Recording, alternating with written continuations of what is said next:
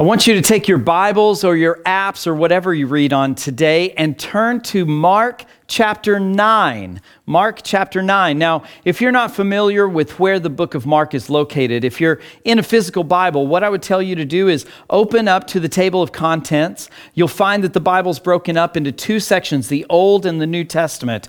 Mark is the second book of the New Testament. So locate the New Testament. 2 books in is the book of Mark. Turn to that page and flip through till you get to chapter 9. Now, if you're in an app, what I would ask you to do is pull down the list of the books of the Bible. You'll find that Mark is about 2/3 of the way down that list. You'll find it bundled with a group of 4 pretty common names: Matthew, Mark, which is where we're at, Luke, and John. So Matthew, Mark, Luke, and John. You want to be in Mark and then go over to chapter 9. Now, as a child, when I was in elementary, I was borderline obsessed with the toy line, the Transformers. I don't know if you remember these. They're still around today. You can find them at Walmart, at toy stores. They still make the cartoons. But Transformers started in 1984 when I was very young. I was just starting elementary school. Well, I'd been in elementary school a couple of years, and I would rush home after school because there were 2 cartoons that came on after school all 5 days of the week that I just longed to watch. And one of those was the Transformers. And the Transformers were these toys that you would get. They took an ordinary form like a car or a radio or a jet plane or something like that, and then you could transform them into these robots. And in the cartoon, they had crash landed on Earth. They were an alien species, and they came and they were fighting this battle between the good guys and the bad guys, but they would transform from robot into these ordinary items, and that's how they disguised themselves. And I was so fascinated with the idea of something that could be one thing and then transform and be changed into another thing. I loved the cartoon. I loved playing with the toys. It was a big deal in my life.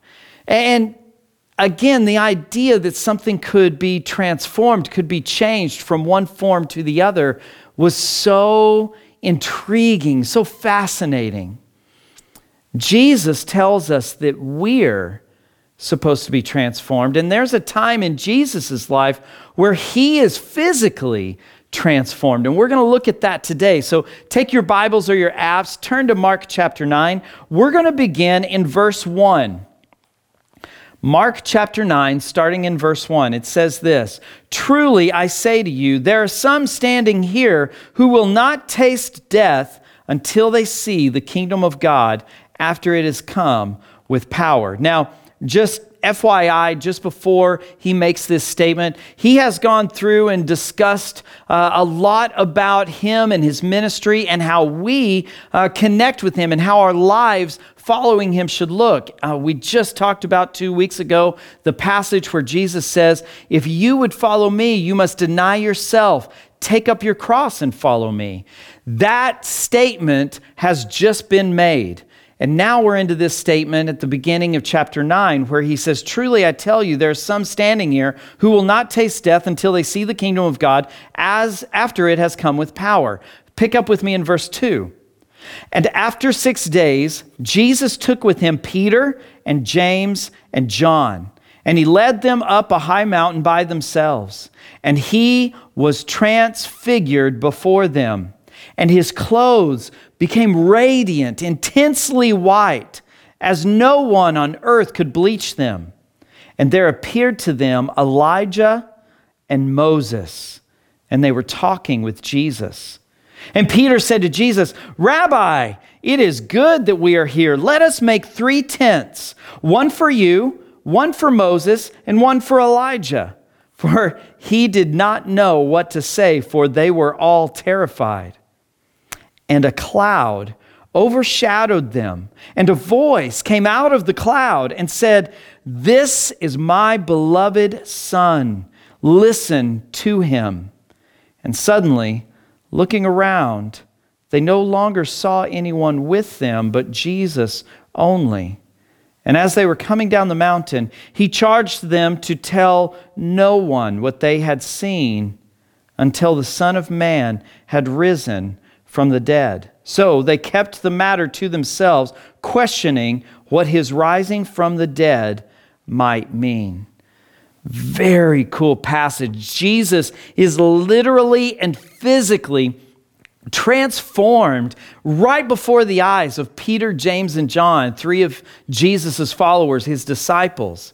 And this is something that's really interesting. But before I get into talking about this changing that he does, this transformation, this what the Bible calls a transfiguration, I want to look at verse 1 because it seems, first off, it's a little out of place seemingly, but it also seems like it doesn't make sense, like it didn't come to pass, like Jesus said something that didn't actually happen.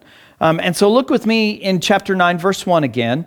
Jesus said to them, "Truly I say to you, there are some standing here who will not taste death until they see the kingdom of God after it has come with power." You see, all of the disciples, they're later called the apostles. All the apostles died a martyr's death, except for maybe John. And these disciples, these apostles, go through and they don't see the second coming of Jesus. So what is Jesus talking about then here in chapter 9, verse 1? Well, he's talking about what we just read in the following passage, the transfiguration. You see, Jesus is looking at his followers and saying, hey, there's some of you that are going to see the power of the kingdom of God. You're going to see the kingdom of God after it has come with power. And then a few days later, somewhere between 6 and 8 days later, Jesus and three of his disciples actually go and they see the kingdom of God in its power by Jesus being transformed and appearing with Moses and Elijah. And so verse 1 of this chapter is actually a prophecy about what's about to happen, about what's going to take place just almost around a week later. And so that is a fulfillment of the statement. What happens here in verse 2 and following is a fulfillment of what Jesus predicts in verse 1. So moving on, Jesus takes these three men, Peter, James, and John, three of his closest followers, his disciples. He takes them up on this mountain and they look at Jesus and suddenly he's transformed. The Bible says that he's shining. His clothes are so white that they're radiant, they're glowing. He's appearing in his glory. He is giving us a precursor of what's to come, a preview of what his glory will be like. You know, he's not holding back his godhood, his deity, like he was normally doing. He was giving them a glimpse into the glory of him as the Son of God. It was a preview of what we will experience when we go to be with Jesus for all of eternity. Now, the next interesting aspect of this is that it says that Elijah and Moses stand with Jesus and sit and have a conversation. Now, why Elijah and Moses? Why those two Old Testament guys? Why not somebody like King David or Solomon? Or somebody like that? Why is it important that it's Moses and Elijah that are the two men from the Old Testament that come and speak with Jesus in this moment? Well, Moses, if you were a Hebrew, a Jewish person, an Israelite in Jesus' day and time, and in today, Moses is the personification of the law, the first 5 books of the Old Testament, Genesis through Deuteronomy. He was the the person representing that law. Then Elijah was the perfect representation of the prophets. Now, that is significant because when Jesus and others in the New Testament, when they refer back to the Old Testament, they refer back to it and refer to it as the law and the prophets. You see, that's what the Israelite people viewed the Bible as in that day and time. The Old Testament, what they call the Hebrew Bible. The Hebrew Bible is broken up into sections, and the two sections that are most important are the law and the prophets. So Moses, being the representative of the law, is standing there, and Elijah, who is the representative of the prophets, they are both standing there. So why is this important?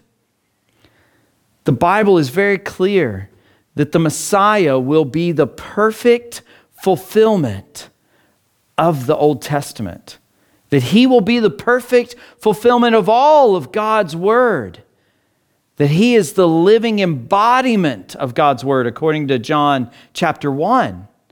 And so for Jesus to be standing and speaking with Moses and Elijah is a representation to us. It's a symbol to us showing that Jesus truly is the perfect fulfillment of all of God's word.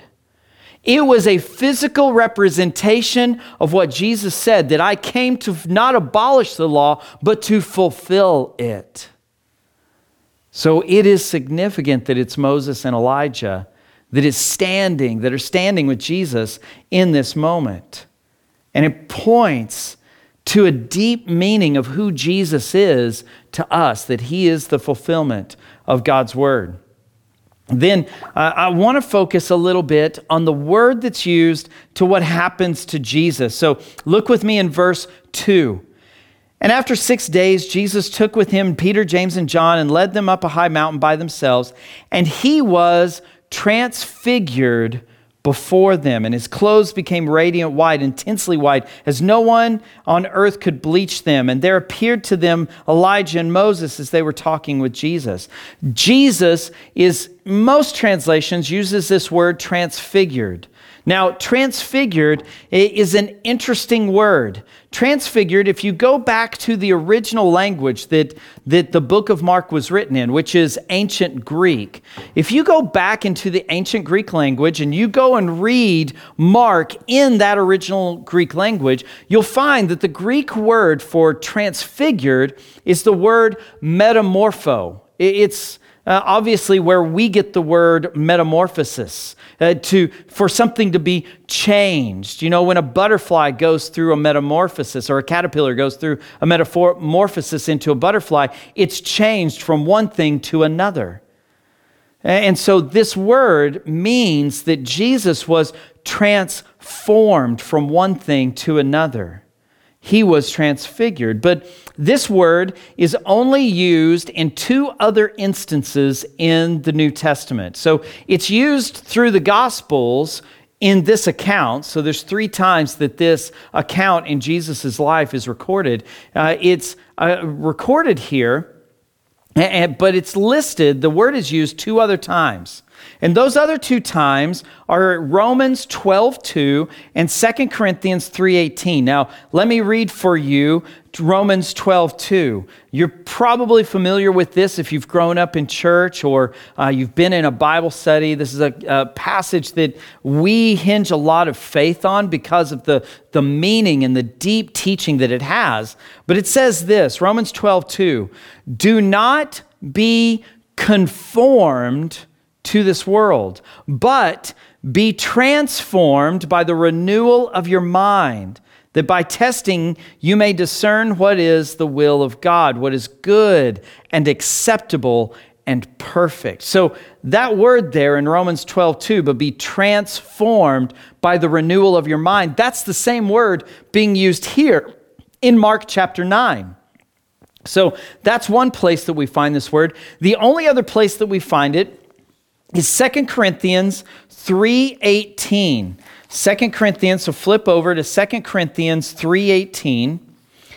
And this passage we're going to spend a little time on, so hold your finger there, 2 Corinthians 3:18, because this passage teaches us a lot about how we approach the idea of transformation and what the point of transformation is. You see, Jesus wasn't transfigured in front of Peter, James, and John just for the point of being transfigured. Jesus is also pointing to the transformation the transfiguration that you and I, as his followers, are supposed to go through as well. And 2 Corinthians 3:18 and following actually pretty blatantly, pretty boldly and clearly shows us that connection. So look with me in 2 Corinthians 3:18. It says this, "And we all, with unveiled face, beholding the glory of the Lord, are being transformed into the same image from one degree of glory to another. For this comes from the Lord who is the Spirit." Now, look at what else it says. Follow with me, starting in chapter 4, verse 1. It says, "Therefore, having this ministry by the mercy of God, we do not lose heart, but we have renounced disgraceful and underhanded ways. We refuse to practice cunning or to tamper with God's word, but by the open statement of the truth, we would commend ourselves to everyone's conscience in the sight of God. And even if our gospel is veiled, it is veiled to those who are perishing. In their case, the God of this world has blinded the minds of the unbelievers to keep them from seeing the light of the gospel of the glory of Christ, who is the image of God. For what we proclaim is not ourselves, but Jesus Christ as Lord, with ourselves as your servants for Jesus' sake. For God, who said, 'Let light shine out of darkness,' has shone in our hearts to give the light of the knowledge of the glory of God in the face of Jesus Christ." You see, we are called to be transformed into the image of Christ, this glorified image, the light of Jesus in the lives of others. And we need to reflect that image to others. But that reflection is not going to happen unless we are truly transformed by Jesus. But what's the purpose? What's the purpose of our transformation? Well, look down at verse 6. It says, "For God who said, 'Let light shine out of darkness,' has shone in our hearts to give the light of the knowledge of the glory of God in the face of Jesus." You see, by our transformation, by the changing of our lives, we become a light for Jesus. We become a perfect reflection for those who need Jesus. But transformation is important. You see, this passage here in 2 Corinthians 4 also tells us that people who do not believe in Jesus, their minds have been blinded by Satan. And that our purpose is to show Jesus, that light of Jesus, to others so that they would know about the rescue that Jesus provides, the rescuing from their sins. Now, let me take just a short side note for just a second. Maybe you're watching or listening right now and you're saying, "I don't know what you're talking about." Maybe you've got questions. Maybe this is confusing. And I totally understand that this is some deep stuff that we're talking about. And if you don't know Jesus, let me explain just for a moment what he's done for you. You see, Jesus was and is the Son of God. He's not just some ordinary human. He wasn't even just a good prophet. He literally was and is the Son of God. And he stepped down from heaven to come to this earth in the form of a baby and live a life here so that he could experience life just like you and I, so that he could be tempted just like you and I, and yet be tempted, yet to not sin in the midst of being tempted. You see, Jesus lived a perfect, sinless life. He never sinned in all of his days on earth. And at the end of his life, he died on a cross. And that death combined with his perfection, that death became the perfect sacrifice to save us from our sins. You see, there's a consequence to our sins, the ways that we disobey God or don't do the right thing. There's a consequence, and our sin has condemned us. And the consequence of that condemnation is that we live, if we don't have Jesus, we live an eternity of suffering because we need someone to come along and forgive us, to wash us clean of those sins. And that's what Jesus did on that cross. His perfect sinless life, his death, and then 3 days later, he rose from the grave. That rising from the grave made him proclaim a declared victory in Jesus' name over sin and over death.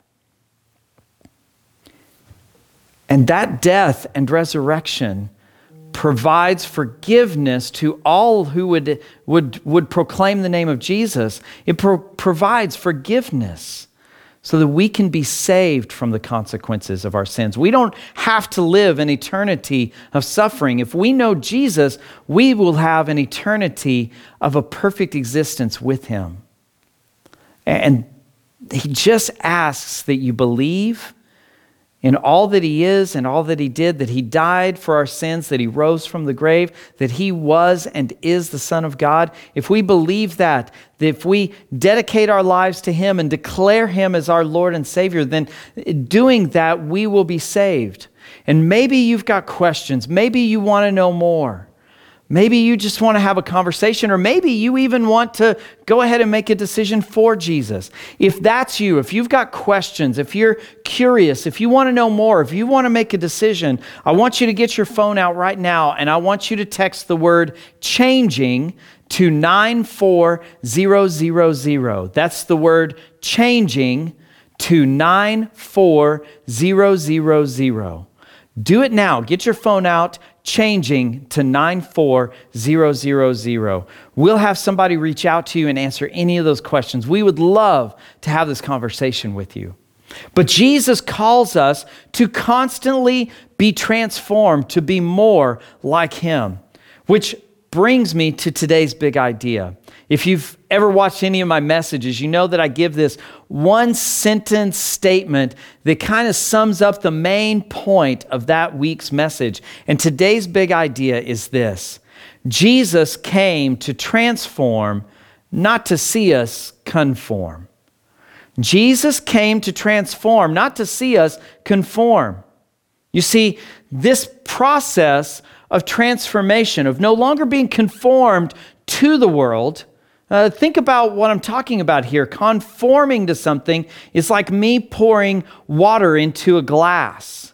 That water takes the shape of the glass. It conforms. Jesus does not want us to conform to look like the world or to the ways of the world. Jesus wants us instead to be transformed into his likeness, his image. And that constant process of transformation is what we in the church world call sanctification. Sanctification is that day in and day out, never-ending process of us becoming more and more and more and more like Jesus. It's us saying that we desire to not stay where we're at, but instead to be progressively changed and matured to be more like the Master, the Savior that we follow, Jesus. And so how does this work? Well, let's go back to one of the two passages that I mentioned that uses the word transform, that Greek word metamorpho. Romans 12:2. Romans 12:2. Again, I'm going to say it this way. Say it again. Do not be conformed to this world, but be transformed by the renewal of your mind, that by testing you may discern what is the will of God, what is good and acceptable and perfect. You see, God does not desire that we be conformed. He does not want us to take the shape of the things of this world. He doesn't want us to be greedy and angry and hateful and malicious and manipulating. He wants us to be loving and peaceful and patient and kind and all of those things. You see, he wants to transform us, being loving and patient and kind and peaceful and all of that. Those are things that we have to do intentionally. They don't come naturally for most of us. I would say that if you were to look at, he gives us a list of these things. It's called the fruit of the Spirit. You can find it in the book of Galatians. But I would dare to say that if you looked at the fruit of the Spirit, the list that Jesus gives there in the fruit of the Spirit, none of us naturally, on our own, without effort, does all of those. We all struggle with fulfilling the fruit of the Spirit. He doesn't want us to conform. He wants us to intentionally and actively be transformed by the Holy Spirit. And listen to how Romans 12:2 ends. By being transformed, we will know the will of God, what is good and acceptable and perfect.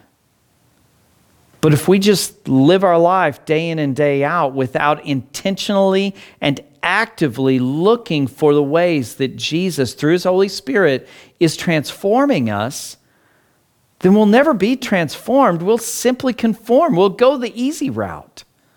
We must actively seek out transformation. We have to actively ask Jesus, transform me, help me to see, help me to go through the difficult and uncomfortable process of transformation.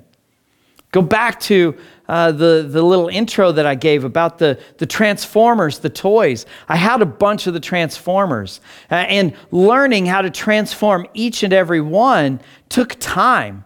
It was a step-by-step process, and you had to open this and turn this and ratchet this part and then open this part and then twist this and lock this into place. And it was a process for every single one of those Transformers to transform them from one mode to another. And even once you learned how to transform them, it took time each time. It took a matter of time to do all of those motions and actions to get them into the different mode. You see, Jesus wants to transform you, but it's hard. It's a process. It takes time. It's difficult.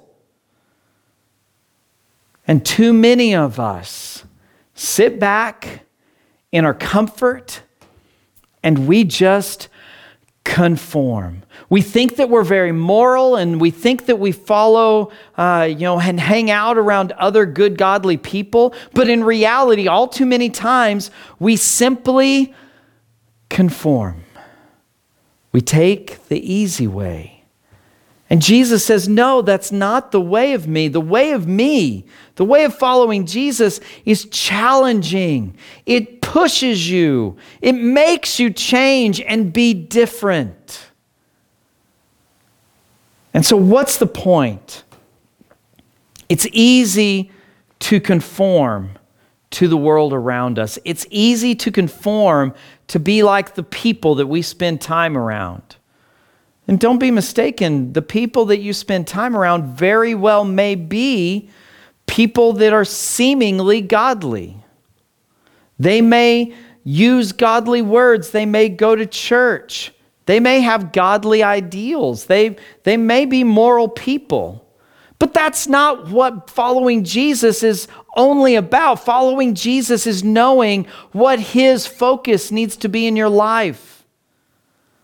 Following Jesus means that you're not just looking for the moral instructions, you're looking for how to lead every generation to the life-changing hope of Jesus. And that's more than just morality. It's our shining light of Jesus in the world around us. It's so much more. And according to Romans 12:2, we have to constantly be transformed by the renewal of our mind so that we can know the will of God, that which is good and acceptable and perfect. And my question today for you is, are you looking like Jesus to those around you? Or are you following right in step, right in line with all of the controversy, all of the hatred, all of the uncertainty and division and disunity? Are you falling right in line with that? Or are you being different? Are you being like Jesus that brought people who were not like him? He was bringing them to himself so that they would know him as their Lord and Savior. What are you doing to be transformed, to shine the light of Jesus into the lives of others? That transformation will never happen if you do not allow the Holy Spirit to make you look hard in the mirror and make you see the ways in which you're not like Jesus. So what in your life do you need to humbly submit to Jesus and allow him to transform within you? You see, Jesus transformed right in front of Peter, James, and John. And he did something that no one has ever done on this earth. And his transformation is a glimpse. It's a foreshadowing of what he calls each and every one of us to do. To be transformed by him so that his glory can be shown to the world. But what are you not allowing Jesus to transform within you? What is it in your life that you refuse to allow God to transform? Join me in prayer. Almighty God, we thank you. Lord, we thank you for Jesus. We thank you that in this moment, in Mark chapter 9, Jesus showed Peter, James, and John his glory, just a glimpse of his godhood, his deity. He showed us what it is to be in glory. And Lord, in that glimpse, he revealed to us that we're also supposed to be transformed. That it's not enough to just be a good person. It's not enough to be good and do good things, but we must know you and to be transformed by you. That we have to know the life-changing hope of Jesus. And that hope truly does change our lives. So Lord, we would pray, today we pray, that you would change us, you would transform us to be more like you. Help us to follow you more closely by the renewal of our minds so that we can know your will, the good and acceptable, perfect will of God. We thank you, Lord, and we pray all of this in Jesus' name. Amen.